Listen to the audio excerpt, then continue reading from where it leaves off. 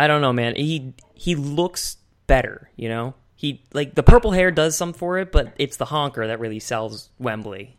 Well, you know I'm always a fan of, like, Hawaiian shirts, but it's a narrative. Gobo serves a better narrative purpose. He's instigating everything. With Wembley, like, you're going back and forth so much, you don't even know if you prefer him. Well, I know I prefer him to Canada, and... Oh, hang on a second. I'm getting a phone call.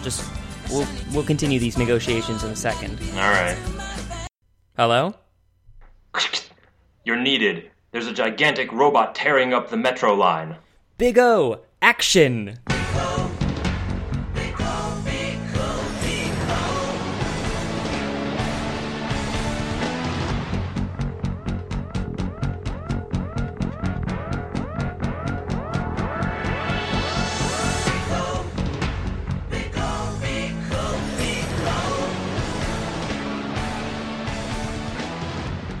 Yeah, and then Queen starts playing.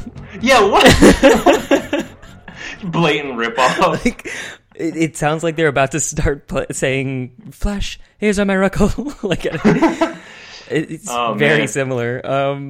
It'd be awesome if instead of the theme song, they just showed that clip from Blades of Glory. I was just thinking Blades of Glory. That's probably my favorite Queen-inspired movie. I think that the theme song to this show is why I haven't looked at it before. I think so as well. I remember it coming on like on Toonami or something, and it was just like Big O, Big O. Yeah, it's the platonic ideal of like stupid theme songs accompanying that's stupid all you shows. can tell me about the show. Like, it's a mech anime, so at that age I was already like off on it. But like, and it's like Big O. It's called Big O, and it's about a Big O. And I'm like, not even trying. Yeah. Also, what is a Big O? Yeah, I'm not sure if it's ever explained. Well, let's categorize exactly how it is not or is explained. All right. So I am Gobo. Yeah, and I am Wembley. We are Ben and Zane, and this is the Carton Cast, where we discuss shows that a lot of people seem to like back in the day, and we're looking at for the first time and finding interesting things out about it. Yes, Carton Cast in the name of God, ye not guilty. Ye not guilty. We have come to terms with the fact that we're doing Big O. It took a while. Yes, we had to come around on it. All right. Zane... Man. Did you just watch an episode, or has it been a few hours? Well, I'm clearly not altogether in the head, so I definitely just watched one. Although, okay. I don't know. How recently did you watch an episode of this? I watched one this afternoon, a few hours ago. So you probably still, it's probably still passing through your system then. I don't know. The side effects are still there. There's a saxophonist following me around. Is that one of the side effects? Drink some more cranberry juice. It should be gone by the morning. But yeah, I decided that we would be watching Big O this week, and it's because, one, I wanted to do a mecha anime.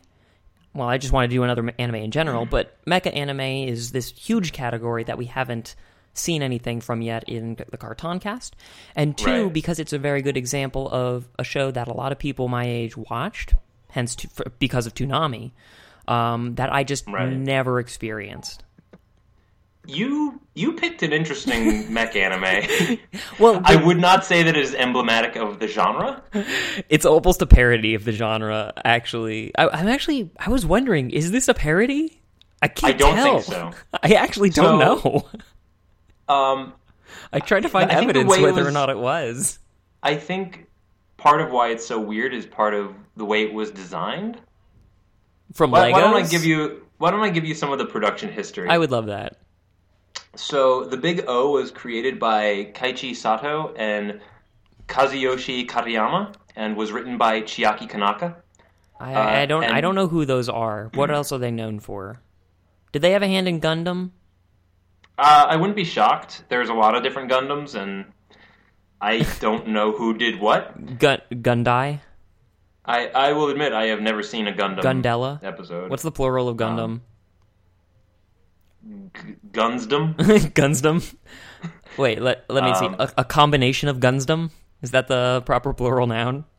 Yeah, I think so. A seizure of Gundam? So for the Big O, Kaichi a seizure? Yeah. I'm just realizing what you said. What? Anime in the past used to give people seizures if you believe that one episode of The Simpsons. It's like a helicopter sound for your eyes.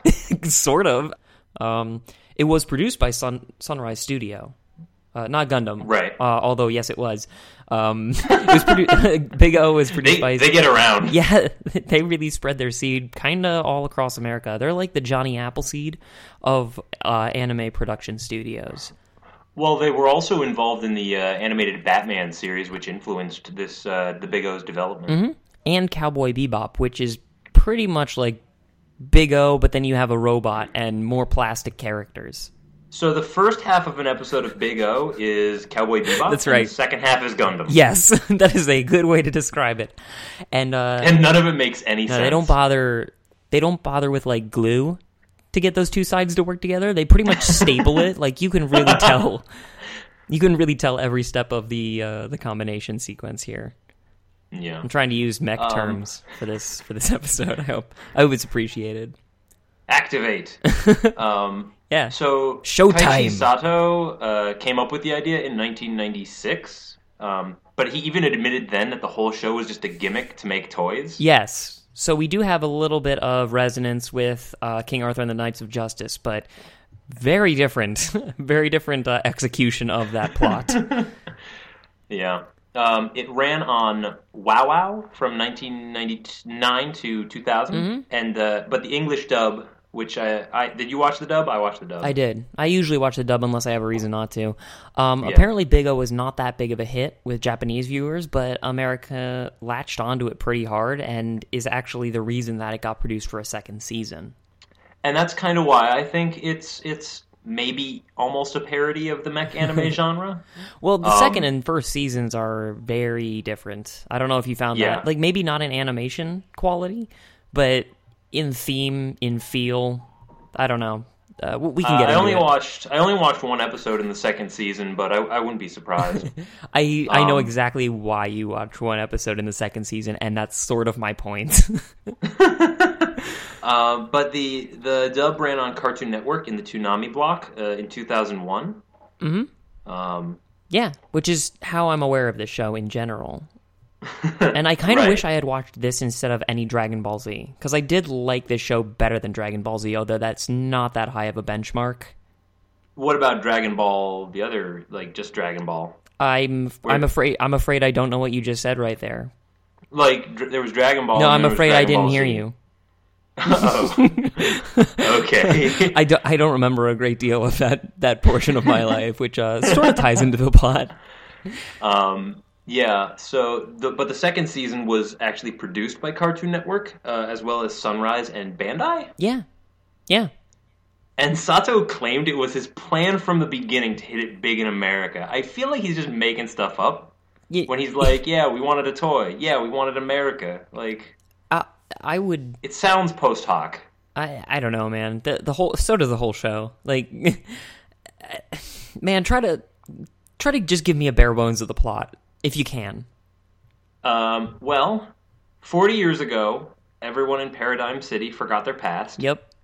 Yada, yada, yada, big robot. Yeah, that's really it. Like, it's sort of a noir setting. So there's crime and grit, and, it spends a lot of time talking about the police force and the private investigators and, these criminals. But then the criminals turn out to be giant robot, like, pilots. Kind of out of nowhere. In a society that is completely ill-equipped to deal with giant robots. Well, except for the one other giant robot that happens to be a good guy. Which, thank God. Yeah, but every time he shows up, they're like, he's destroying all the buildings. Downtown is total. No one seems to appreciate Big O for what he's doing as a defensive force. I do like the whole idea, like the forgetting your memories for 40 years in the past. It makes me kind of wonder. 40 years seems too long. I agree. Not inherently, but because the protagonist is so young. That's what I was saying. Is because he didn't really deal with any of the fallout effects of the memory thing. Yeah. Or rather, he dealt with the fallout, but his life didn't change as far as the 40 years thing go, which can be hand-waved because apparently he's not a real person, and or it's all in a hologram, or... Spoiler alert. I'm going to bring up the entire ending at the end of this show and just read it verbatim. You know what? I actually think I'm going to do it now. Is that okay? You go right ahead. Without any context of who these people are or what this show's about. It doesn't matter. Yeah. It doesn't matter because you don't know. Like, I'm reading it right now. You're going to forget and I barely recognize any of the proper nouns. All right, just let it slide. All right. Spoiler, the entire plot of Big O, doesn't supposedly. All right. Give me a minute. I might cut all of this out, but I'm going to try here. The series ends with the awakening of another big Megadeus. Megadeus are the big robots. And the revelation that the world appears to be a simulated reality constructed in the form of a giant mechanical stage which was created by Angel. A climactic battle ensues between Big O and Big Foe, after which the city and everything surrounding it begins to be systematically erased by the new Big Megadeus, an embodiment of Angel. The Big, referred to as Big Venus by Dorothy, walks toward Big O, erasing everything it passes, including Big Foe and Alex Rosewater. Roger delivers a final speech to Angel, telling her to let go of the past, whether it is... I can't do anymore, man. It's so much. It was only a quarter down that synopsis, and I'm already so lost. You go take a nap. We'll finish this in the morning. I'll talk to you later. Damn it, stop playing that piano. I'm trying to sleep. So yeah, that is how bonkers this plot gets near the end, but it's not really a lot clearer in any one given episode. I feel like if I went through and paid like full attention to the episodes and watched it like from beginning to end, like I did with Baccano, it would all come together, and I'd be like, "Oh, this is a work of genius." I don't feel that way. I don't feel that way at all. But you're not giving it the credit. Why do you feel? Why do you feel that this is actually? I don't know. I got the feeling that that's why I thought it was a parody, is because it seemed to be really embracing the fact that these plots are are too convoluted and threadbare to really make sense of. That's why I think it's just too artfully done for me to understand. I noticed... excessively descriptive art is indistinguishable from gibberish or finger paintings sort of deal? No, it was like reading, The Great Gatsby, or any sort of book you read in English class that you didn't get the full meaning of. I'm sure there was a lot of literary elements. I noticed a couple of points where it's like, oh, this is symbolism. Oh, this is some synecdoche. He's relating his own life to the greater world. Good word. I didn't like appreciate any of it because I couldn't understand what was happening. So I feel like if I understood the plot, I'd be able to appreciate like, oh, this is foreshadowing something that comes later because it's in his mind, and his mind is the city, and like... I actually feel the opposite way about it. Like, I feel like I'm coming from a point where I understand things, and then it gets to a point where things are so far off the rails that no amount of looking at it is going to make it better. Like, do you ever, like, pick up a random legal document and just tell yourself, I'm going to figure out at least this paragraph? And then by, like, a sentence into the 1/4 of the sentence that you decided to try to read, you're just like, no amount of training is going to get me to... No amount of training or study is going to get me to the point where I understand what this is. That's how I feel about a plot of Big O. I feel it's more... So there's something online that I found where basically it's a paragraph of like step-by-step instructions, but it doesn't tell you instructions for what, and you're reading it and you're like, it doesn't make any sense. you have to see the forest, not the trees. But then, after you're done reading it, it says... This paragraph is referring to doing your laundry. Oh and then my everything God. makes perfect sense. That is so awesome. It's like, first you put the articles in a pile. You might have to organize them based on their properties. Then... what am I, dissecting rocks? What is going on? So that's what I feel like that's what this show is, and I feel like if I gave it the chance, it could be more than I'm letting it. I don't know. Maybe. We'll get into whether or not we actually like the show episode to episode, but I did want to give just kind of a plot, not synopsis, but like a general category to put. Yeah, I'll give you an episode.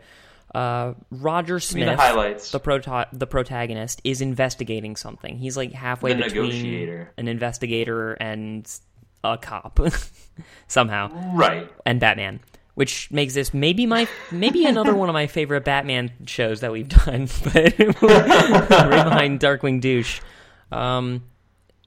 So Roger Smith is investigating something. He's negotiating something. He's doing the private eye thing.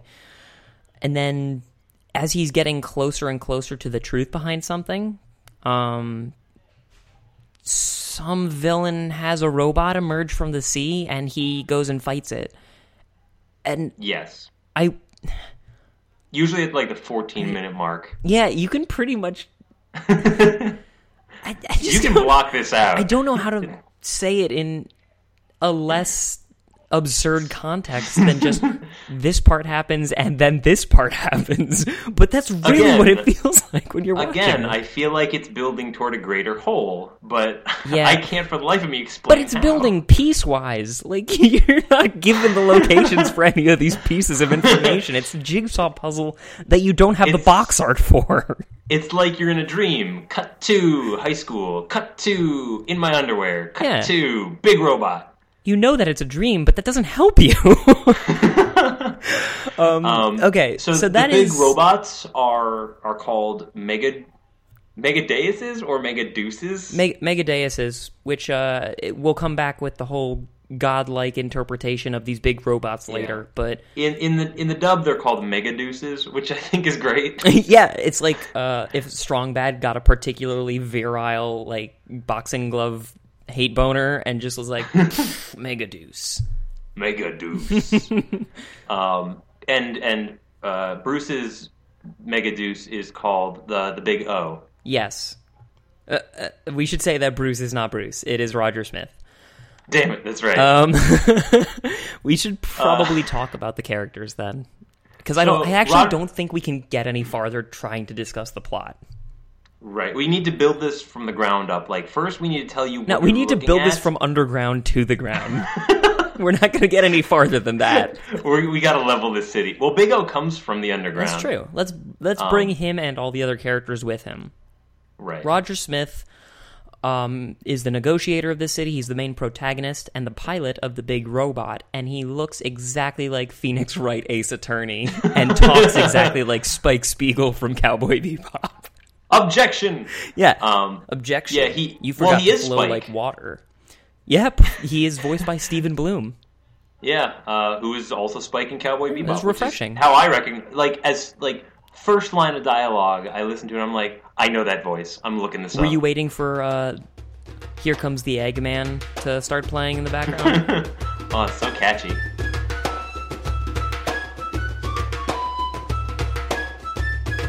I think the only time I've heard that song, it was like an airport kiosk in Israel. What?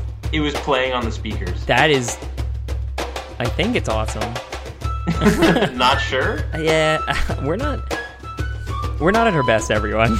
It's hard to watch this show and then be at 100%. Harvey Birdman, I was completely at 100%. I was giving 110% for the company. Not right now. But more about Roger. The fact that he is, we were saying he's pretty much Bruce Wayne. Like, this show does a lot of just pretty much direct references to characters. Like, him and his butler are Bruce Wayne and Alfred, essentially. They sort of have a playboy, millionaire, crime fighter thing to them. He is cool, but I wouldn't say he's nowhere near Spike levels of cool, right? No, he's not like this sort of effortless cool. He's more, you can see his mind going like through the turns. I can see his Not like- mind going. I can feel it. He's not going senile. Daisy. No, like you can. Thank you for saying those combination of words. Like he's not like the perfect badass spy, whatever. Like he's very fallible. Like the first scene that we see him in, he made a mistake, Yeah. like a pretty big one. Yeah. He was in like a deal to like trade money for a girl, only to find out that the girl was replaced with an android, and he didn't realize. I mean, he had a backup plan, but it was pretty stupid of him. You mean the briefcase with jetpacks? Yeah. That's what I meant. You can see why I needed to wait a few days. It's almost as though he aspires to being Bruce Wayne-like and just can't quite hit it. Yeah. He reminds me a little bit more of Lupin the Third than anything else. Yeah, a little bit. You've seen that, right? Once. The Castle of Cagliostro or something? Yeah. It's a good movie. Yeah. Like he's clever and he's quick-witted, but you get the sense like he's a pawn in something, or like he's just following a script that he himself laid out and then forgot about. Whenever he encounters a villain, he's not really giving him a talking to like Bruce Wayne does. He's kind of being talked down to. Mm-hmm. So yeah, I totally agree. He lacks a certain respect, although he definitely looks like he acts like he has something to prove and can't prove it. Like he's got this overly masculine swagger smirk douche combo. Yeah, like he's like, you need to know about my rule. Always wear black. I just have one rule here, Dorothy. Bang. All right, sorry. I'm sure I'll stop doing that. Yeah, maybe. It's possible. I wouldn't blame you if you didn't. Yeah, he's got the noir job. He's got a noir look, but he doesn't have much of a noir demeanor, which made me feel like it was a parody of something. But well, I like it when he does have that sort of noir sensibility with like he's driving and he's thinking about something. That dame. She sure did. legs up to heaven. Damn. Like one of my favorite interactions is when he talks to his informant in like a dingy bar. Oh, you mean Walter Sobchak? Is that who that is? He's got the same tinted glasses. That's what I was thinking every time I saw him. But like they talk in like some hushed tones and mixed metaphors. Yeah. And he leaves some 20s, and then the man just covers it up with his paper. That was pretty cool. Like those are good scenes. Yeah. But then a robot comes out of nowhere.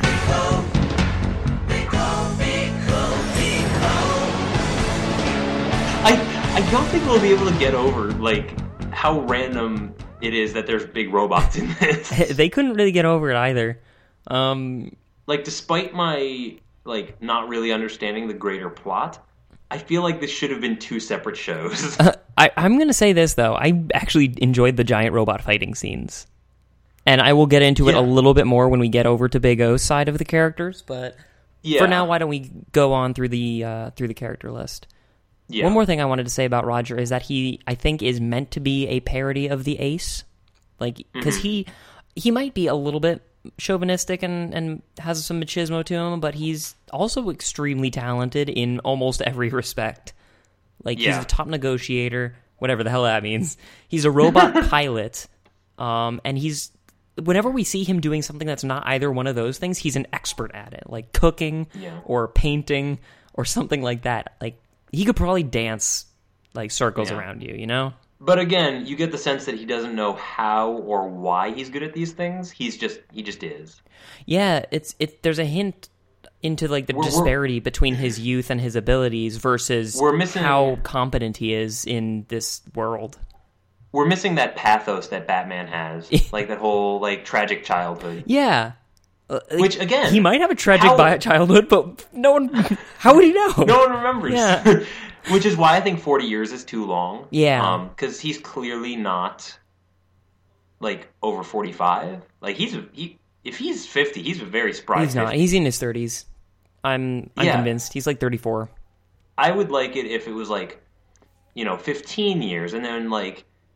When he was younger, he like made some mistakes and somebody else remembers them, and he has like more of a memento type thing. Yeah, like I think that would have been a bit more compelling. Well, I mean, he could still have some fallout from the whole memory lapse because society, as it turned out, would definitely be different. And rearing a child in that sort of society could have left an impact, but we don't see any direct impact from the amnesia, which makes his multiple choice backstory and all of that a little bit strange. Like if you try to think about it logically, it doesn't quite line up. He's definitely a reflection of the society he lives in, which I guess we'll get into when we talk about the setting. Yeah, the hologram that they're in. Well, I was thinking just more the noir city. The one part of it that I do like is the aspect of his personality where like he prefers negotiation. He prefers negotiating with like honorable criminals who like do things the right way. Mm-hmm. It's a very interesting, like... Did I actually call it? he holds them to a high standard. Is that what you were going to say? What? The negotiation thing? I cut in. I apologize. Oh, we were both thinking the same thing. I actually really liked his character. The more I saw of him, the more I enjoyed him. Like, he's a lot more textured than he looks, because he looks plastic. But he clearly prefers negotiation, but doesn't mind getting his hands dirty in Big O for whatever reason he wants to. He wants everyone to act professionally. I don't know, it's like he's the stabilizing force in this city. He wants everyone to play nice, follow the rules, because we're all we've got, sort of thing. He never outright says it, but you get that feeling. And that, again, deals into the deeper meaning, because as we'll see, there's a lot of metaphors involving, acting a role on the stage and, playing your part. He wants you to stay off stage until it's showtime. Yeah, this is oddly enough similar to the Truman Show in a lot of ways. I did not make that parallel. I don't think it is, though, because everybody's Truman. Everyone's Jim Carrey in this universe. Oh, man. Can you imagine that? If it was like the Truman Show, but like a John Malkovich sort of thing? I was just about to say, this is Truman Show meets Being John Malkovich. Gross. We have too many similar thought processes. I don't think that's the problem so much as what the similar thought processes are. But let's talk about... We've got like a subroutine. It's like, if Batman, then yes. Then if no, Batman, then Darkwing Duck, then damn legs up to heaven. Like, it's pretty... Let's talk about Dorothy, though. Our Dorothy. So she's an android. Mm-hmm. And she's voiced by Leah Sargent, whom is Millie Thompson from Trigun. It was the only voice I noticed. Okay. Yeah, it's a pretty good show. I don't remember too much about Trigun. I just remember thinking it was a stupid name. Mm-hmm. Again, you aren't wrong. Need to name these better. You aren't wrong. And also, it's a gun, but it's 3 guns. Also, there's no indication of anything with 3 in that show, so it wasn't that a Pokemon also makes move? no sense. Try attack, TriStar Storm, Storm Infinity.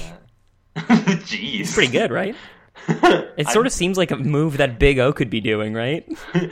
Big O, TriStar Storm Infinity. Can I read a couple of Big O's moves? No, I'm gonna save that for when we get to Big O. But let's talk about Dorothy. So Dorothy, she's an android that he saves in the first 2 episodes, the first arc. Right. The show sort of does things with arcs, like a couple episode bits. Mm-hmm. She was built by Wainwright, who modeled her after his own daughter, who I guess died. Yeah, sort of a Tucker situation. I really like it. He had been a scientist before the amnesia and remembered enough of his skill to build her. I like that people react that way without their memories, is they just kind of keep doing what they were already going to be doing, but without the context. Mm-hmm. It's sort of like being an android anyway, so there's that parallel. Right. Everyone's got this sort of pre-programmed, response that they can't critically think about. Mm-hmm. Yeah, we're smart, Zane. Yeah. One day they wake up and they say, wait, we're the sheep. Oh my god, I'm a tomato! Did you get to any of the episodes where they start talking about tomatoes over and over again? I noticed a bunch of tomatoes. Like, I almost wanted to say, like, that's a recurring symbol for something, but I got no idea what. That's a TV trope, at the very least. Tomato in the mirror. Really? I don't know exactly what it means. I think it's like, if you bleed, how are you sure that it's blood and not like tomato juice? Like, are you a person or are you a fake person? Because they taste different, duh. Yeah. So, back to Dorothy. What do you think about her? Well, I think, I like that there's this sort of unknown past about her. I don't really understand what motivates her, if anything. She seems to be able to control the mega douches. Yeah, like, she clearly has some sort of connection with the grand overarching plot. She's narratively important. It's just not clear. Yeah, exactly. And apparently, according to this synopsis that I tried to give, it does not become more clear. And I do not have the patience to try and figure it out. Yeah, but we can still talk about Dorothy within the context of the show. Like, it works for Roger, excuse me. She works for Bruce Wayne.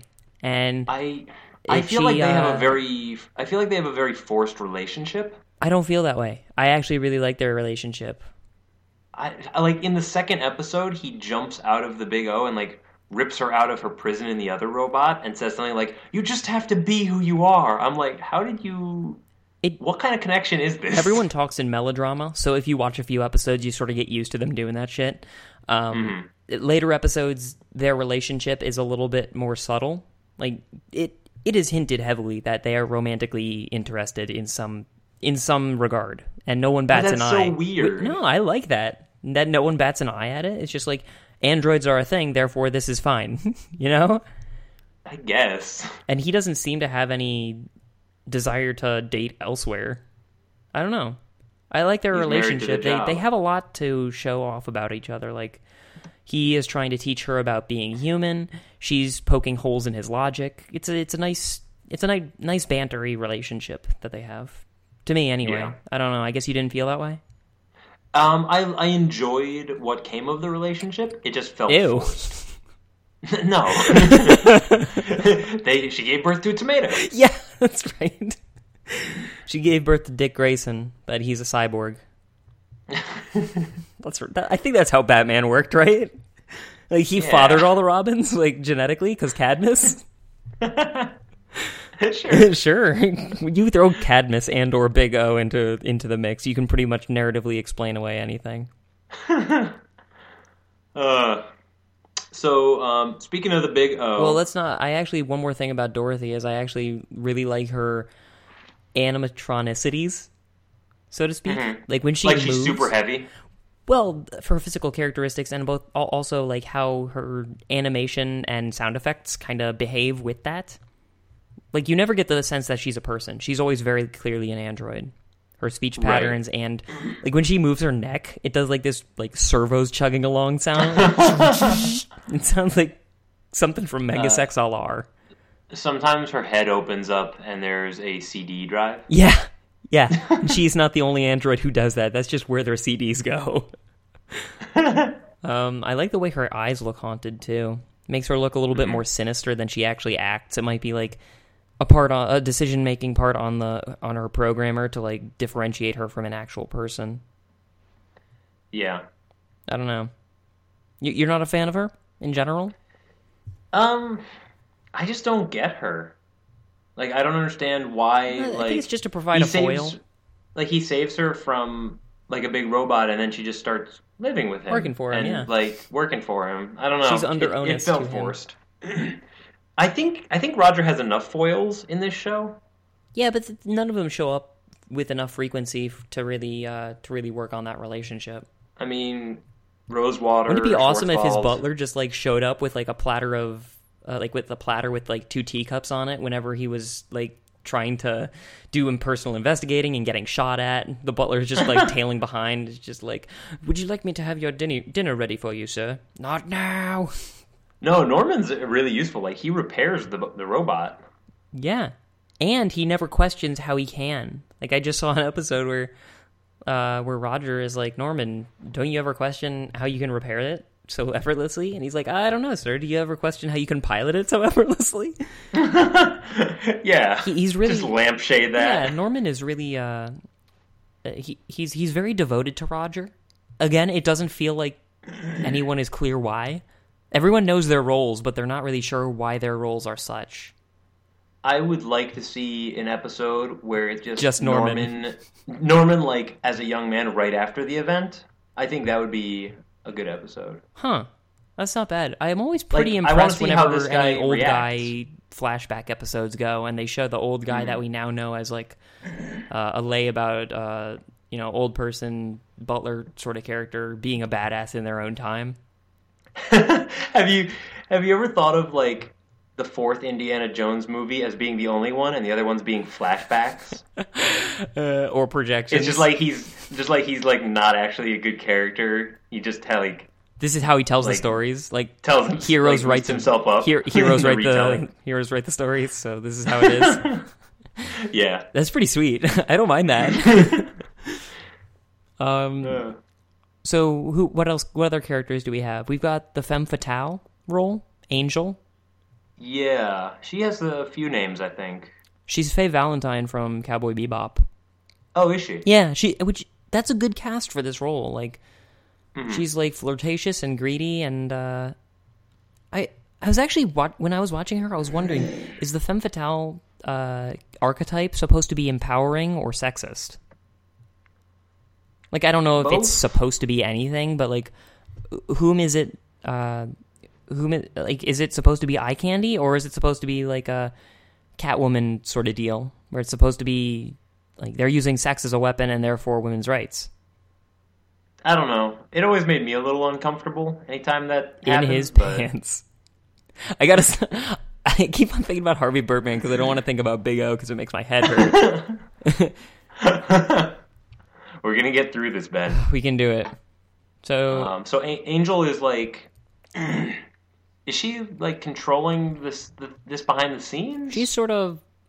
You don't really know anything beyond like she is more aware of the whole amnesia situation than Roger is. That's kind of all we get, though.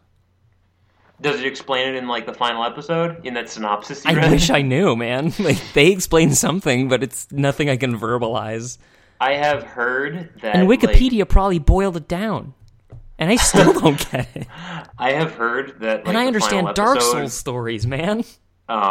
Produced some like difficulties within the community, like competing theories about what it's about, and they're like, "Yeah, third season would totally explain all these things." No, it wouldn't. But like, no, it wouldn't.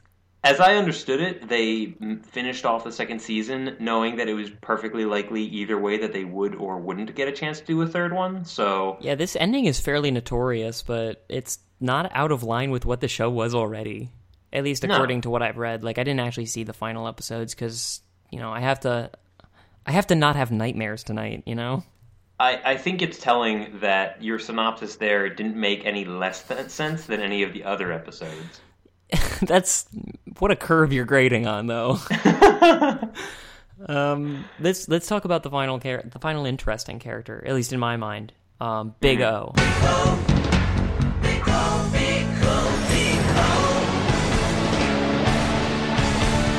You don't give that policeman much credit? I don't even remember. The only thing I remember about him is he's got one of those anime like varicose veins in his forehead that I really wish wasn't as sharpied on as it is. And some sweet mutton chops. Yeah, I should have remembered you'd bring them up because of the chops. You really can't get over mutton chops, can you? They're so beautiful. So, as far as Big O goes, like, all right, I guess we should talk about robot, like, mecha anime in general right now. How do you feel about giant robot fighting? Because that's how you're going to feel about Big O. Mixed. In what way? I have seen good giant robot fighting. You're not talking about Power Rangers, I hope. That is pretty bottom of the barrel. I made a connection to Power Rangers in that like they come out of the ground and the action, like the big robot fights, are actually very slow and methodical. This is very different from robots from how... take a lot of time to move and they're like unwieldy. Yeah, this isn't a Gurren Lagann where they're kind of even more agile than the people piloting them. Like they all take a lot of time to move, and I think that was a design to consideration. I'm surprised they don't cause more collateral damage. Collateral damage doesn't matter in this. Like everyone forgets about it anyway. Yeah, but like I enjoy like a Gurren Lagann, and I enjoy like is Megas XLR a mech? So anime? There are two genres of mech anime. This is actually really cool. There's Big O, and then there's shows that make sense. No, this is actually really cool. There's two genres of mech anime. One of them is called Super Robot genre, which is a more supernatural sort of powered robot, much like your Megazord, because like whatever the hell Zordon is, and you know he gets a sword out of lightning from the sky. Clearly, he's an interdimensional robot or alien. Yes, clearly. With a robot helper. And you also have, like, Megas XLR was supposed to be a parody of that genre. Like, it requires the supernatural to make sense. And then you've got your real robot genre, which is your Full Metal Panic and your Gundam and your and Big O, where all of the robots are tools. They're not their own entity. They're not, like, supernatural divine entities in their own right. They're tools that get used for mundane means. I disagree. I think this is the definition. You can't disagree with it. I didn't come up with that. No. I think that Big O is that sort of supernatural thing. Like they're even called deises. Yes. They're supposed to be like godlike. Well, they represent something supernatural, but The actual mechanics of it aren't. In those shows like Gundam, the robots are an extension of the society in which the characters exist. And it's like, okay, we built these robots to serve a purpose, and it makes sense within the society. Big O, like, people are like, what is that? That's such an incredible random thing to happen. I feel it fits much more in the line of the Megazords or Megas. Here's the thing, though. From our perspective, it's real robot. From their perspective, in which they have amnesia and cannot explain these things, it is super robot. Okay. Come on, that's pretty good. Like, that's an interesting thing about how everybody treats the robots in this show is as though they are gods. There's a big, like, supernatural, what exactly happens to people when they can't define their surroundings? They turn to the supernatural. And this is one outlet of that. This is one facet of when they do that. That is interesting. So they call them gods instead of robots because they don't understand them in any other context than supernatural. I guess that explains, like... Oh, careful. When I thought of Does it really explain? Nothing's explained. I did think, like, what does the big O mean? And I guess it's like... The big anus. The absence of making sense. Or, like, it has to do with this whole... bad. It has to do with this whole amnesia thing. Like, yeah. Where do these come from? Well, it's a big O. I got no clue. Mm-hmm. There's also that connection with the whole, like, that's literally what Omega means. Big O. Because it's like the ending. Yeah. And also, in the theme of this show, you know, when we've gotten far enough into the plot where logic breaks down and we cannot trust logic anymore, there's Big O. The supernatural picks up right where the logic left off. So there's a lot there. I'm telling you, there's these literary elements that I'm sure I would love if I got into this sooner or read or, like, watched every episode. It's hard to tell. I don't think I'm being fair to this show because I feel like I want to like a lot of parts of it, but I just can't. I can't commit to the plot. I can't commit to the plot, and I can commit to very few of the characters, but I can commit to the robot Big O.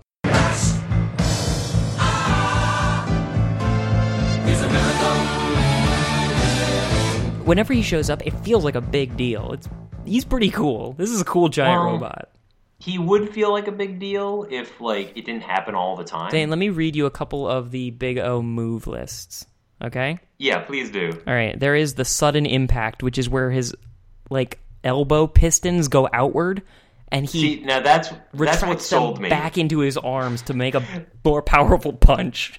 That's probably the only reason I watched more than one episode. Aren't those cool? Those are great. It's like punch and then conservation of momentum in my giant robot.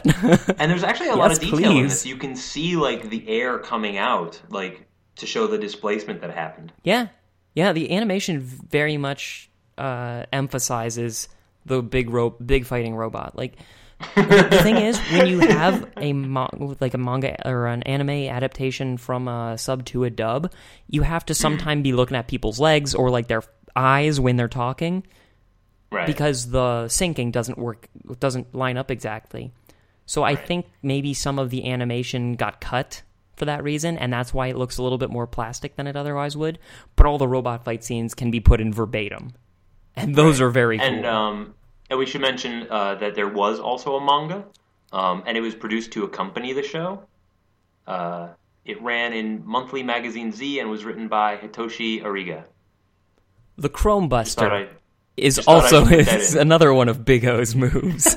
And it fires from his forehead when he slams his fists together. I don't know if I saw that one. Look it up, because it looks really sweet. Like, he has his arms out at his sides with his arms going, like, from the elbow to his fingertips, going vertical, and then he just slams his fists together in front of him, and a giant laser fires out from his forehead. It's pretty sweet. That's pretty good. Let me read a couple others without context. Missile Party, sure. O Thunder, Plasma Gimmick, and Final Stage. Ben, these don't make any sense. That's what's so good about them. And it's another reason why I thought this was a parody for a while. Who is naming these? Because it's not like he's shouting out the attacks. I'm not certain. Whoever programmed that key phrase, which is shown on the screen whenever he powers up, which is cast in the name of God, O ye mighty. Ye not guilty. Ye not guilty. I was thinking Ozymandias maybe programmed this guy. Yeah, it should be says an interesting ye not subplot guilty. from Watchmen. It says ye not guilty, but I think there's a part where like somebody else gets control of it, or a different Megadeus, and it actually says ye guilty and just kills him. Yeah, which I didn't see that part, but reading it, I was like, that's a sweet part. Because I didn't understand what that phrase meant until I was like, oh, it's saying, according to the name of God, in the words You have been of judged, God, yeah. You have been chosen worthy of being able to use this thing.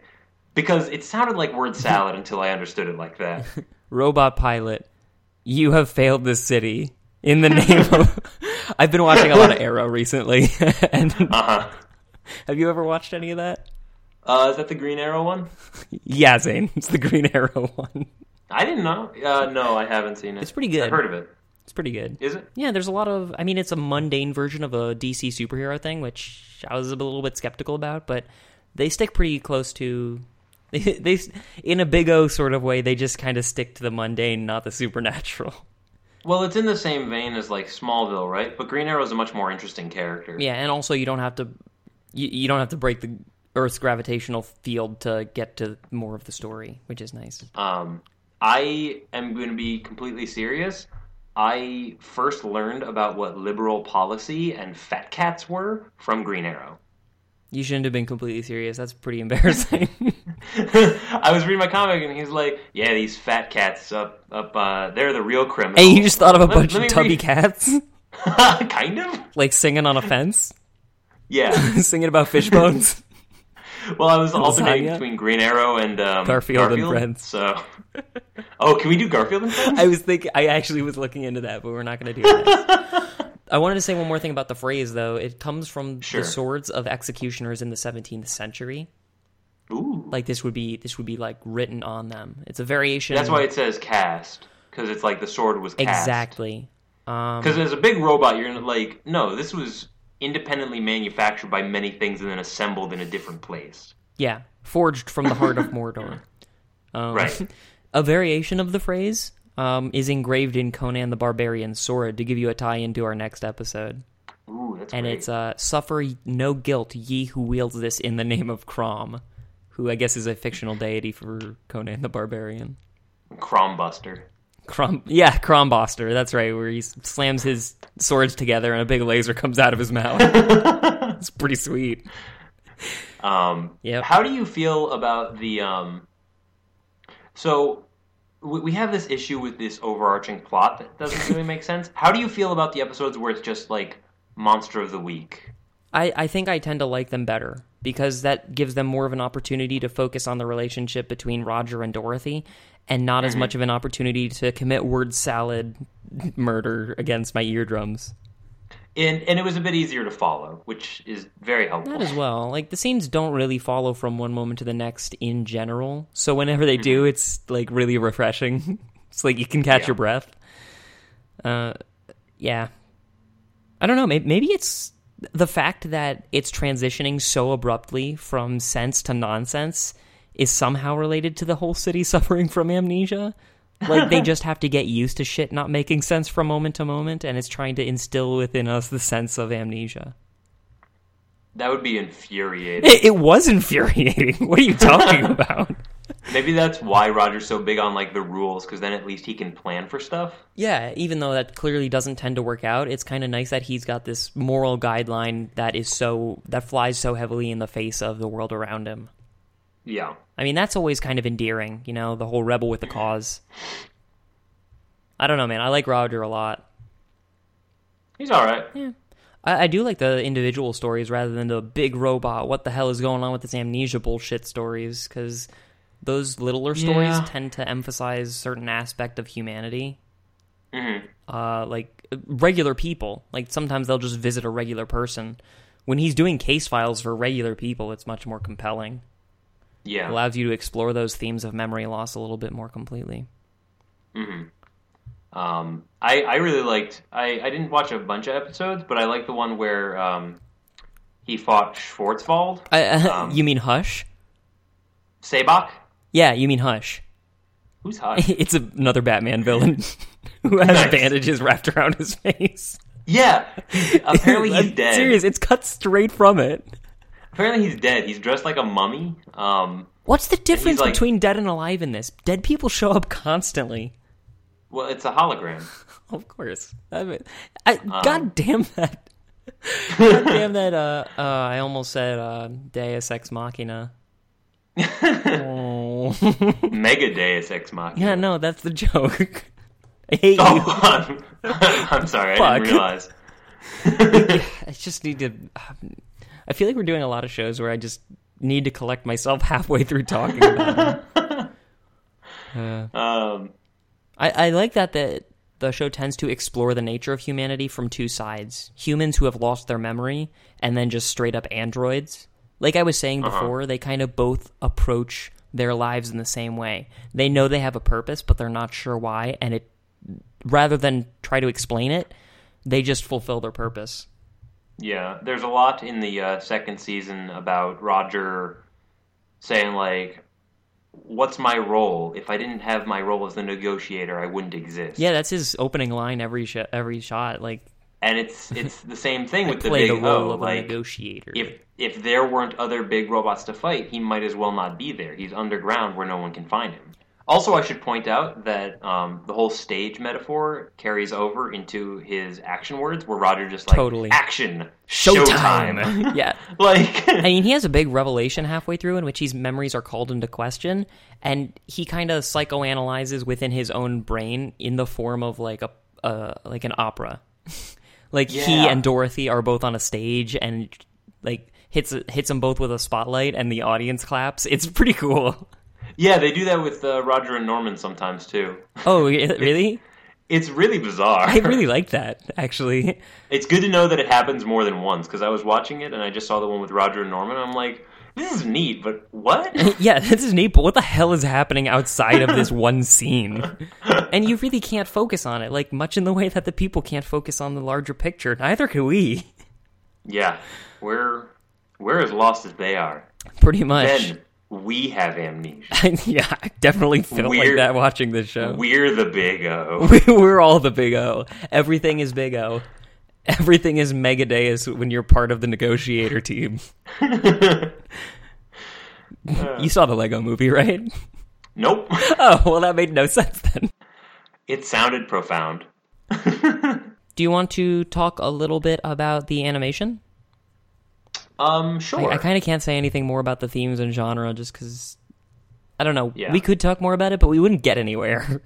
Right. Well, the city, in terms of the animation, everything's very dark and gray, including the city. It is a noir setting, yes. Roger's dressed in black. He makes it a point. Big O is mostly black with a little bit of red. And the villains usually wear white. Yeah. It's an interesting subversion of the whole, light is good, dark is evil. Roger Right. insists Again, on Batman. wearing on black. Yeah, that Right. as well. Roger And insists on wearing black, and I think it's because he sort of knows that his role is between the lines of morality.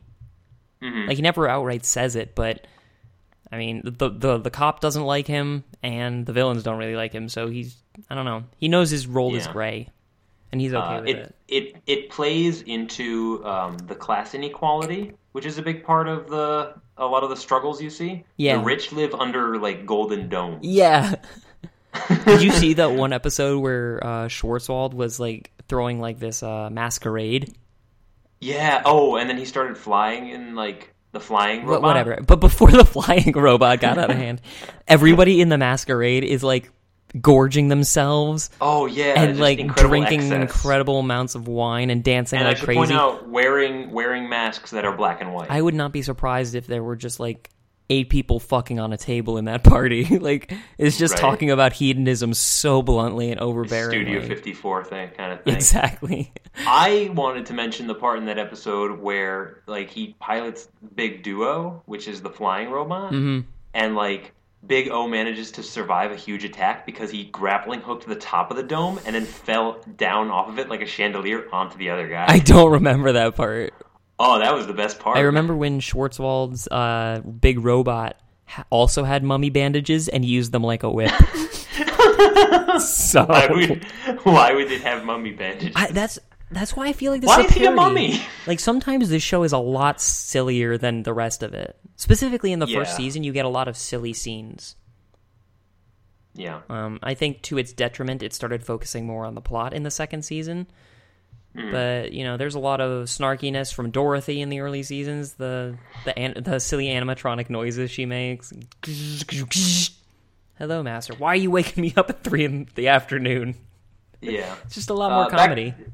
Back to the animation, though. It does look very much like Cowboy Bebop. Except with a little less realism. A little less realism. I'm not sure how the animation of the mechs compares to other mech animes. I like the mech, but They're definitely clunkier than most that I've seen. I think that's why I like it. Like, Big O just seems to have style.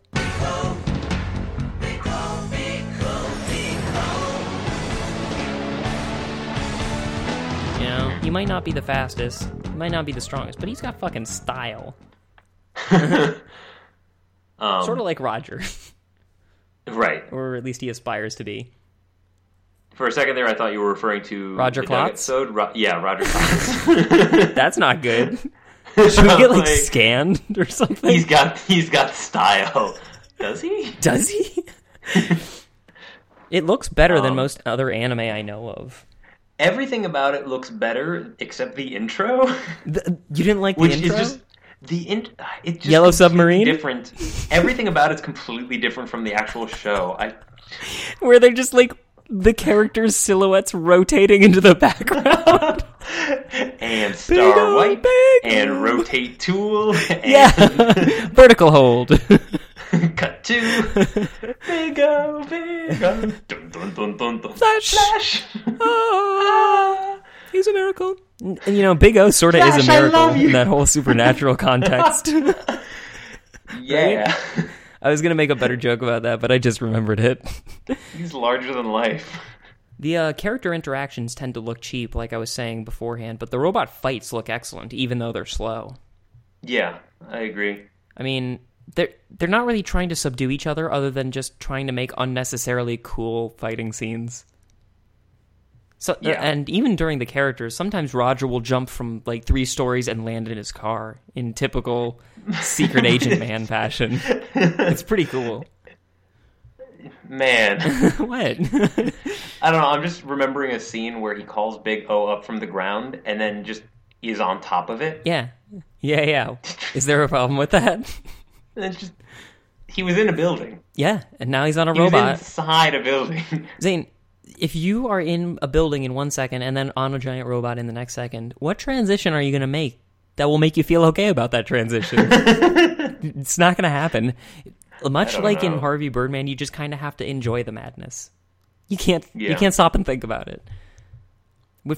Speaking of which, what's up with the shoulder pad spikes? Couldn't tell you. This is another example of everything looks like it's from Speed Racer for some reason. They all have shoulder pad spikes, and I think the Butler and Roger. Yeah, Roger like looks they're wearing really funny, actually. Like he's wearing a suit of armor underneath his regular Yeah, suit. he's got like plastic armor on. I like Roger's look a lot. Like his shoulder pad spikes looked stupid at first. His slick back hair looked stupid at first, but then I noticed the eyebrows, and I'm just like, oh, I get it. They're just being really nuts. There's a great scene when he's questioning his own identity, and he's like in a flashback where he's his own age, but it's earlier before the amnesia, but he's really himself. That was an interesting one. And he you see him in his suit in a reflection in a mirror, but he's in like a trench coat and looking shabby, and he's like, I know who I am, and he rips it off, and there's the suit. Yeah, like those are just his underclothes. Like, can I point out like a suit onesie? The intro to that episode didn't make any sense. I think it was a 2-parter. Because it was a season cliffhanger 2-parter. It's so annoying. Yup. One of the reasons I wanted to do this show was because it looked like one of the few mecha anime that had a Monster of the Week format. Uh-huh. But and it didn't have that much of one. In name only. Yeah, and the name was Big O, so forget it. Yeah, like when you read the plot synopses, it's like, Roger gets a job to do this, Roger does that, and then Big O shows up. Exactly. But really, like... That's the plot synopsis. I can't get over how disjointed those two halves are. There's a bunch of scenes that tie into the overplot that you just can't understand if you're not watching it straight through. Like, listener, it's as if, like, listen to the first half of Doug and then listen to the rest of this episode. That's how much continuity there is in any episode of Big O. Yeah. Do you want to talk about music and sound? I'm not sure. Does the music change between those two big parts of the show? Like when it's just like Roger as negotiator, there's a ton of beautiful freeform jazz going on. Usually like a saxophone. It's a G-men thing, you know? Noir. Or like a sad piano. Mm-hmm. Like it's very good at accentuating the mood of the show. Yeah, and that mood was Blue Velvet up until the point that it's Freddie Mercury madness. Right. Because Queen kind of takes over where Kenny G leaves off, right? Benny Goodman. Whatever. It's the only jazz musician I could think of. That's a crime. I'm sorry. I only remember it because of that one Mike Birbiglia joke. If it makes you feel better. Yeah. Well, there's also a lot of opera and classical music, which I think is and another that's more tie during into the robot whole battles. Well, it's a tie into the theater metaphor, right? Right. This is a stage, and all the world are players, although some players are giant robots. Man, Merchant of Venice would have been way better with giant robots. Yeah, if you challenge us, do we not combine? We're gonna combine. They're gonna combine? Man, I wish this... I mean, at the end, they sort of combine. Big Venus and Big O combine, and it rewrites history for no reason. Should we talk about that? No. No, we shouldn't. Okay. Moving on.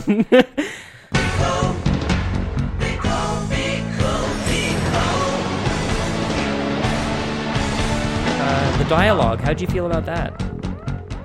Again, it felt like it was supposed to be very suave and like noir style, but it felt a little short consistently. What do you mean?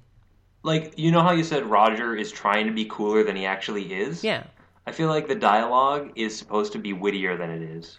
It's a little overly poetic, and it doesn't really have the setting to measure up. Like, it is, the setting is pretty serious, but at the end of the day, you still got a giant robot out of nowhere, and there's no amount of, you can't be that melodramatic and then have a giant robot and have it be okay. It just kind of doesn't work, which is why I thought it was a parody to some degree. The things they say also sometimes don't make sense in context. Yeah, I was wondering if that was sort of a translation thing. Maybe it is. Maybe it's just they're trying to get the poetry across, and again, we're missing a metaphor, but... I don't know. I had heard that the dub of this was pretty good. I'm trying to figure out why American audiences liked this show so much. Did you not like it that much? I didn't dislike it. I don't really want to watch anymore. Yeah, I kind of have a hard time describing my feelings about this show, because they're not one adjective. You know? It's a very complex show. My interaction with it is complex. I'm not that sure that the show is complex unto itself. Yeah. I sort of liked it. Like, I liked parts of it that I was watching. Specifically, all the more humdrum detail of negotiator life stuff. And then I also enjoyed the parts where he's fighting in a big robot and it looks sweet because arm pistons. You're not going to let this go. But I didn't like the fact that they were both in the same show. Really? We cannot just state don't this. Get well, it. We can state this enough, but... Who was this aimed to? Americans. The cross-section of people Sato who said it love... from the beginning. Do you like Maltese Falcon and Tommy the Green Ranger? Then, boy, do I have a show for you. Like, I don't get it. Yeah. Yeah. Like, I can tell, like, this is a good show.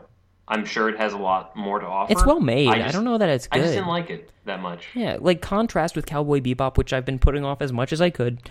Cowboy Bebop is just more down-to-earth. And yes, it has space gunfights, but they don't ignore the space gunfights for half of the episode. Right. You go in and out. You know what setting you're in. You're not in the 1920s and then in the 2300s, you know? Mm-hmm. You're in the 2300s, but there's a bunch of decrepit, like, Firefly worlds, right? Right. Like, it's there's a past that we're not entirely privy to, but at least we know that there's a past, and they know that there's a past. Mm-hmm. Here, it's just a big O. I don't know. Well, I mean, the whole fact that we don't really know what year it's set in sort of leads into the whole, like, the anachronism of it does work with the narrative, but whenever Yes. you blame anything of the show on the narrative, you have to talk about the narrative, and you know, fuck that. Give up. That is a well with no bottom. Yes. Like a big man, stop making things that I have to say big O as a response to. I don't know what to do with that. That's a big okay on that one. Big O, big 10-4, good buddy. Yep. All right. I think I am done with Big O. I am also. All right. Well, it's curtain call. What are we doing next time? Next time, we are going to watch Dave the Barbarian, Ye Not Guilty. Yes. Yes. Bajabbers. In the name of Bajabbers. Yep. And then how about after that? Well, after that, I was trying to find, like I said earlier, I'm trying to find something from the 80s, because I feel like we've been doing stuff from the about 2000 a little too much. Mm-hmm. And to tie in with the whole Barbarian thing, I thought we'd watch He-Man Masters of the Universe. Oh, boy. Yep. Which I don't believe either of us have a history with, but man, does our generation ever. Yeah. So that'll be an interesting tie-in with Big O as well, because a lot of people seem to like this. I wonder if they will similarly like He-Man for the wrong reasons. I feel like this is something I'm too old to come in on. I don't know, man. We will see. I think I'm going to enjoy it from a, MST3K sort of, rationale. I don't know if I'll enjoy it on its own terms. My guess is not so much. I can't promise that I'll be able to take it any more seriously than I took Big O. Well, yeah. If history is any indication, we tend to just say that things are parodies the second we find their serious qualities objectionable. So maybe in that regard, He-Man will turn into a parody somehow. Although, since it's from the 80s, I suspect I'm going to try not to, yank on that cord. It already has plenty of parodies. Yeah, no need for us to make their case for them. Let's go into that one with that thing in mind. But, until then, like us on Facebook. Go ahead and review us on iTunes and tell your friends about the show. And if you have, if you happen to have anything to say about Dave the Barbarian and or that, see, you forgot already because it's called He-Man and Masters of the Universe. If you have anything to say about that, and I know some of you do, assuming that anyone has listened to this episode, which we'll see. Yeah, get on. Come on. Please go ahead and comment on our Facebook page, and we will read your comment on air. Yeah. Yep. And yeah, until next time, what can I do? I forget. Funny that. Well, we have come to terms.